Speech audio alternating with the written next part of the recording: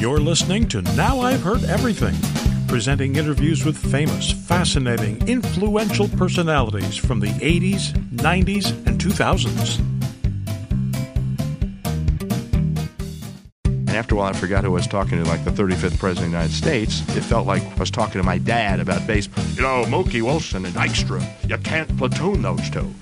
You gotta have them take their swings. Sports broadcaster Roy Firestone. Today on Now I've Heard Everything, I'm Bill Thompson.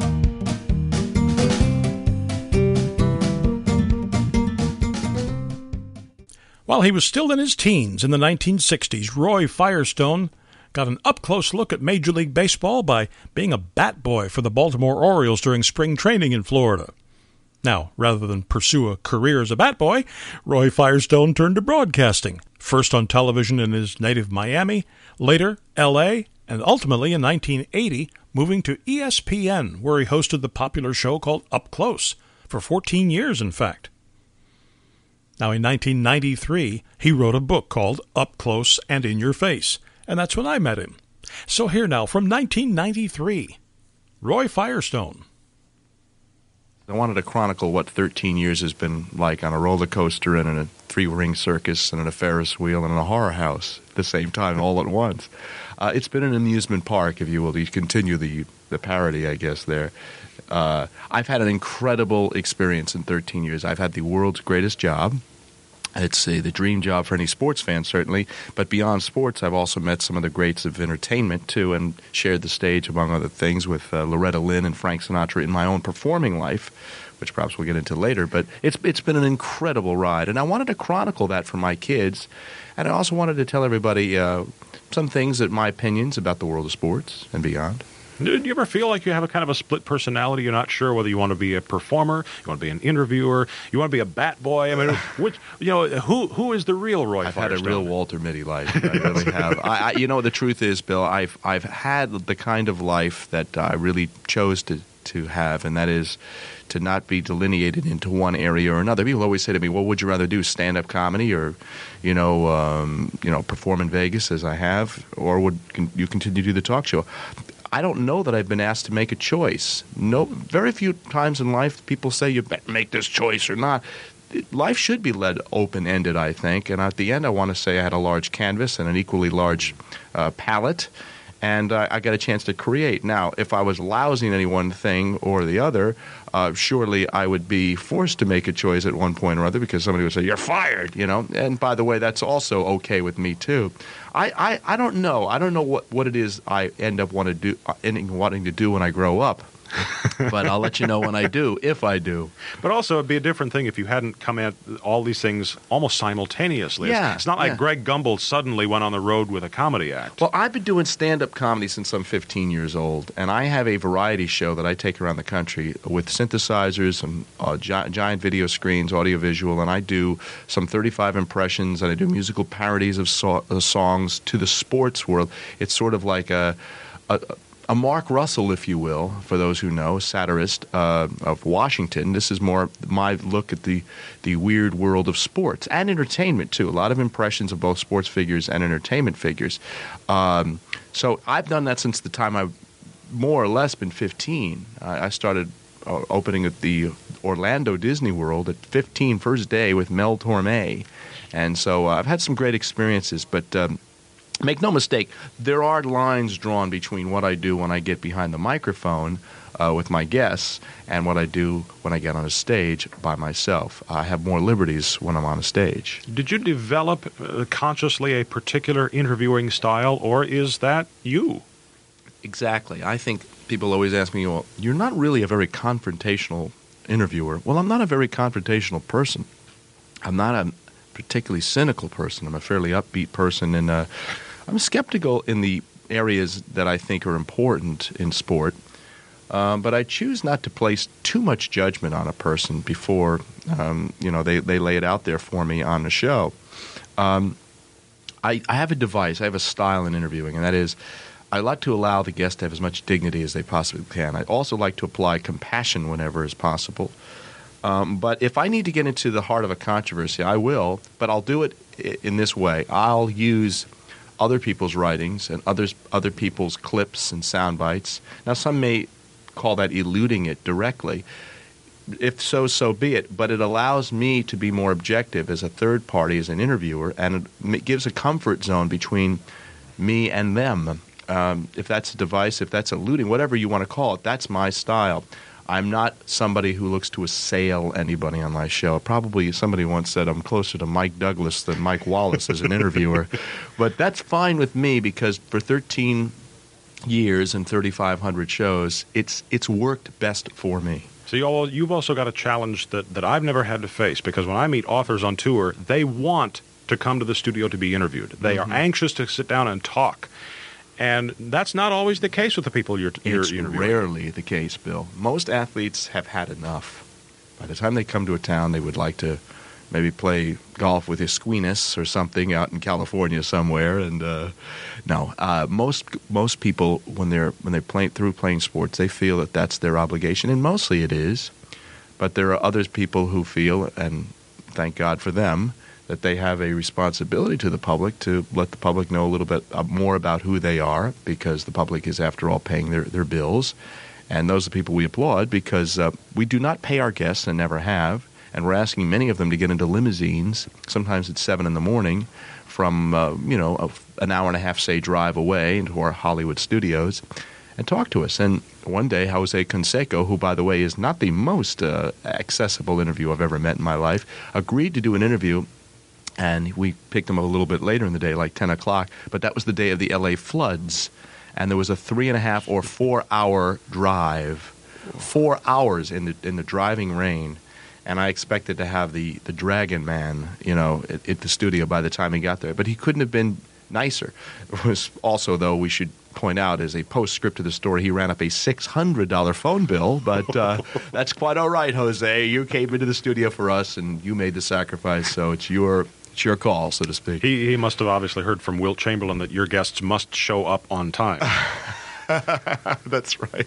That brings us to light a story. I had Wilt Chamberlain on the show once, and I said, "How do you remember Bill Walton on the court?" And what Wilt wanted to say was that Bill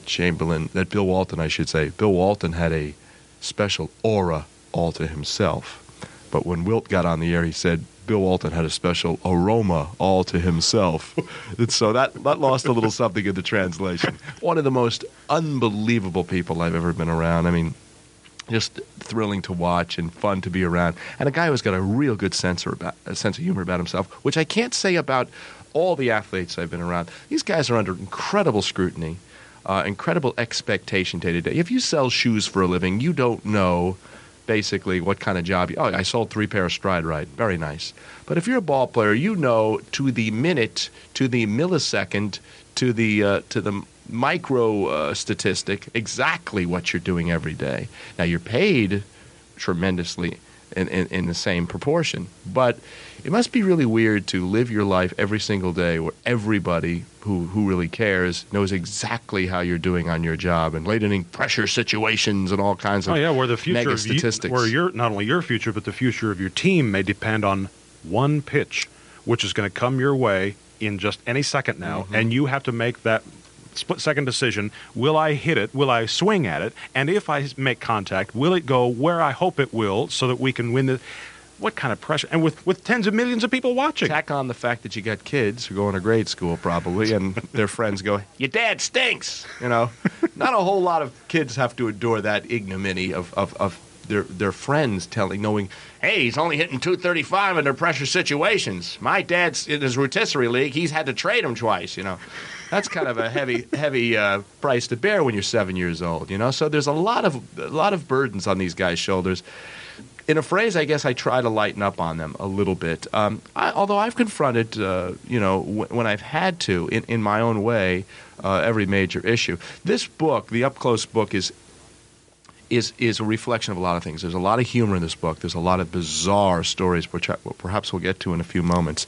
But there's also some statements that I wanted to make about sport, about what's happened to sport, what's happened to the athlete, what's happened to the fan, what sport does and doesn't do for us as a society, without getting too lofty about all of it. And I wanted to also examine two things. I wanted to examine the relationship that athletes have with their families, fathers and sons mostly, And I also wanted at the end to talk about what the real test of courage is all about, and beyond succeeding and winning playoff games. There's real courage that's been shown on our show, and real passion. And I like the athlete. I have to like the athlete. I couldn't, doing what I do, not like the athlete after 13 years.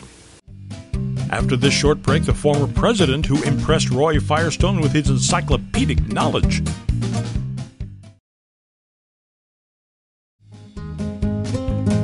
Now back to my 1993 interview with Roy Firestone. Do you have a favorite bizarre story?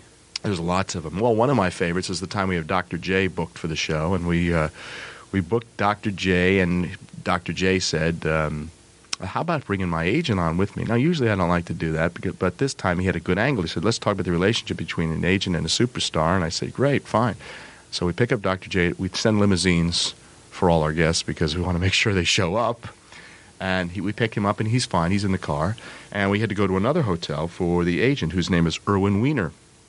The reason being you'll find out in a second. So we go to another hotel, whatever hotel that was, and it's the wrong hotel.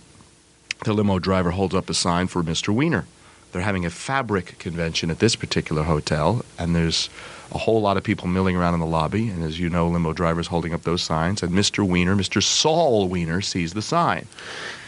And he says, I'm Saul Weiner, and the limousine guy says, you're Mr. Weiner here for the show? He doesn't know what the guy's name is. He goes, sure. He thinks he's talking about the fabric show. So he says, sure. He says, I got a limousine treatment? Not bad. Just to get to the convention? He says, that's right. Get in the car. He drives in the car. Now, the limo's driver's driving for 15, 20 minutes. Now Mr. Weiner's getting a little antsy because he figures it's only a 10-minute drive to the convention center. He says, you sure we're going to the show? He goes, that's what we're here for. He says, it's a longer ride than I thought. He goes, let me ask you a question, Mr. Weiner. What's Dr. J really like? So Saul Weiner, who has no idea what he's talking about, says, I'm sure he's a wonderful guy, And what is he supposed to say, right? He says, but what's it like? What do you think it's like every day to be Dr. J? And he's asking all these Dr. J questions. And the guy says, well, I'm such a fan, I can't even tell you. So the PS to the story, the door opens up, he gets to the studio, and there's this Saul Weiner guy looking around like, what am I doing here? And sure enough, Dr. J walks out, and he says, Dr. J, we just were talking about you in the car. This actually happened. We never found Erwin Weiner, by the way. Saul Weiner left the show with an autographed basketball. That was pretty bizarre. Another bizarre one was when we had I interviewed President Nixon. I interviewed President Nixon several times, but first time was when we had him. The Angels had just clinched the division title in '79, and I'm in the locker room, and Nixon's wearing his blue suit, and he's a big baseball fan, but he's still very presidential, and kind of stiff. He's in the clubhouse trying to slap the backs of all the stars. And all of a sudden, it erupts into a champagne celebration, as playoff teams have a want to do. And suddenly Nixon finds himself engulfed in a champagne shower, right? And they're pouring champagne all over his hair and rubbing it into his scalp. And all the Secret Service guys are talking in the walkie-talkie. Gee, Ed, this isn't in the manual. What do we say? What do we do? Is this a threat? What do we do? It's not. What do we do? It's not. So Nixon doesn't know what to. But Nixon, to his credit, feels like he's one of the guys now. So he's going to loosen up. And he's got champagne pouring down his face, and he goes, champagne shampoo. And then we fast forward 7-8 years later, I'm doing an interview with Nixon about the '86 World Series, and I couldn't believe how knowledgeable he was about baseball. We're sitting across from each other, and after a while I forgot who I was talking to, like the 35th President of the United States. It felt like I was talking to my dad about baseball. Mookie Wilson and Dykstra, you can't platoon those two. You got to have them take their swings. And you want to make sure that Clemens throws that high, hard fastball, jamming those hitters, especially at Fenway on the turf. And he's giving me all these statistics. I felt like I was talking to Johnny Pesky or something. But the payoff to this whole story is, I have to say, as I say it in the book, in 1972, I was as ardent an anti-Nixon guy as you could find. I was a pretty anti-Nixon. Well, I'm getting along great with this guy, and I'm liking him. And I'm spending a lot, all afternoon with Nixon. And at the end of the afternoon, I said, can I level with you? Sure, go ahead, Roy. I said, I despised you 20 years ago, and I like you now. He says, well, time heals all wounds. And I said, well, and if the truth be known, I mean, in the 72 convention, I mean, your limousine was 3 blocks away, but I threw a rock at your limousine. By the way, I'm not advocating doing that, but he goes, ha, well, you're pardoned. I thought that was a wonderful line, you know. But that was bizarre, too. I mean, we've had a lot of... I asked Pete Rose one time, how would have life been different, Pete Rose, if you were born a woman? And he said, I think I would have been a hell of an ugly woman. You know? So that's pretty true. Abe Lemons did our show, and he was the coach at Texas, and we were talking about baiting the referee. People know that if coaches get one technical foul, they're one technical foul away from being tossed from the game. You get 2 technical fouls, you're out. So Abe Lemons gets a technical foul, and he calls the referee over. He goes, hey, ref, come over here for a second. Tells the story. Ref, can I get another technical foul for something I'm just thinking? So the referee says, no, Abe. He goes, well, I'm thinking you're an SOB. You know, this is the way these guys think. Any way they get the dialogue going. Bizarre, funny, and poignant. We had Charles Barkley reunited with his father, who he'd been estranged with since he was 3 years old. We had Sugar Ray Leonard talking about infidelity. I, as I said before, I'm not a tabloid-esque type of reporter or interviewer, but there's been some extremely moving moments. One of the most touching moments I remember is Wes Unseld, the coach of the Bullets, said that the best thing he ever learned in life from his father was how to love his mother. And in other words, saying effectively that if you love your wife and your kids see that, they're being taught the most important lesson in life is love. And his father put it very simply. He says, the best thing you can ever do is love your wife and have your children see that. And he said it simply, the best thing my father ever did was love my mother.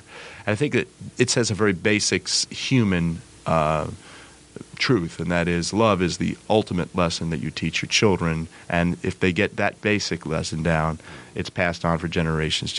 Wonderful stories too. Magic Johnson talking about his father who worked 2 shifts, one at the GM plant in Lansing, Michigan, and the other working a trash detail, worked 18 hours a day, 7 days a week, raising 10 kids.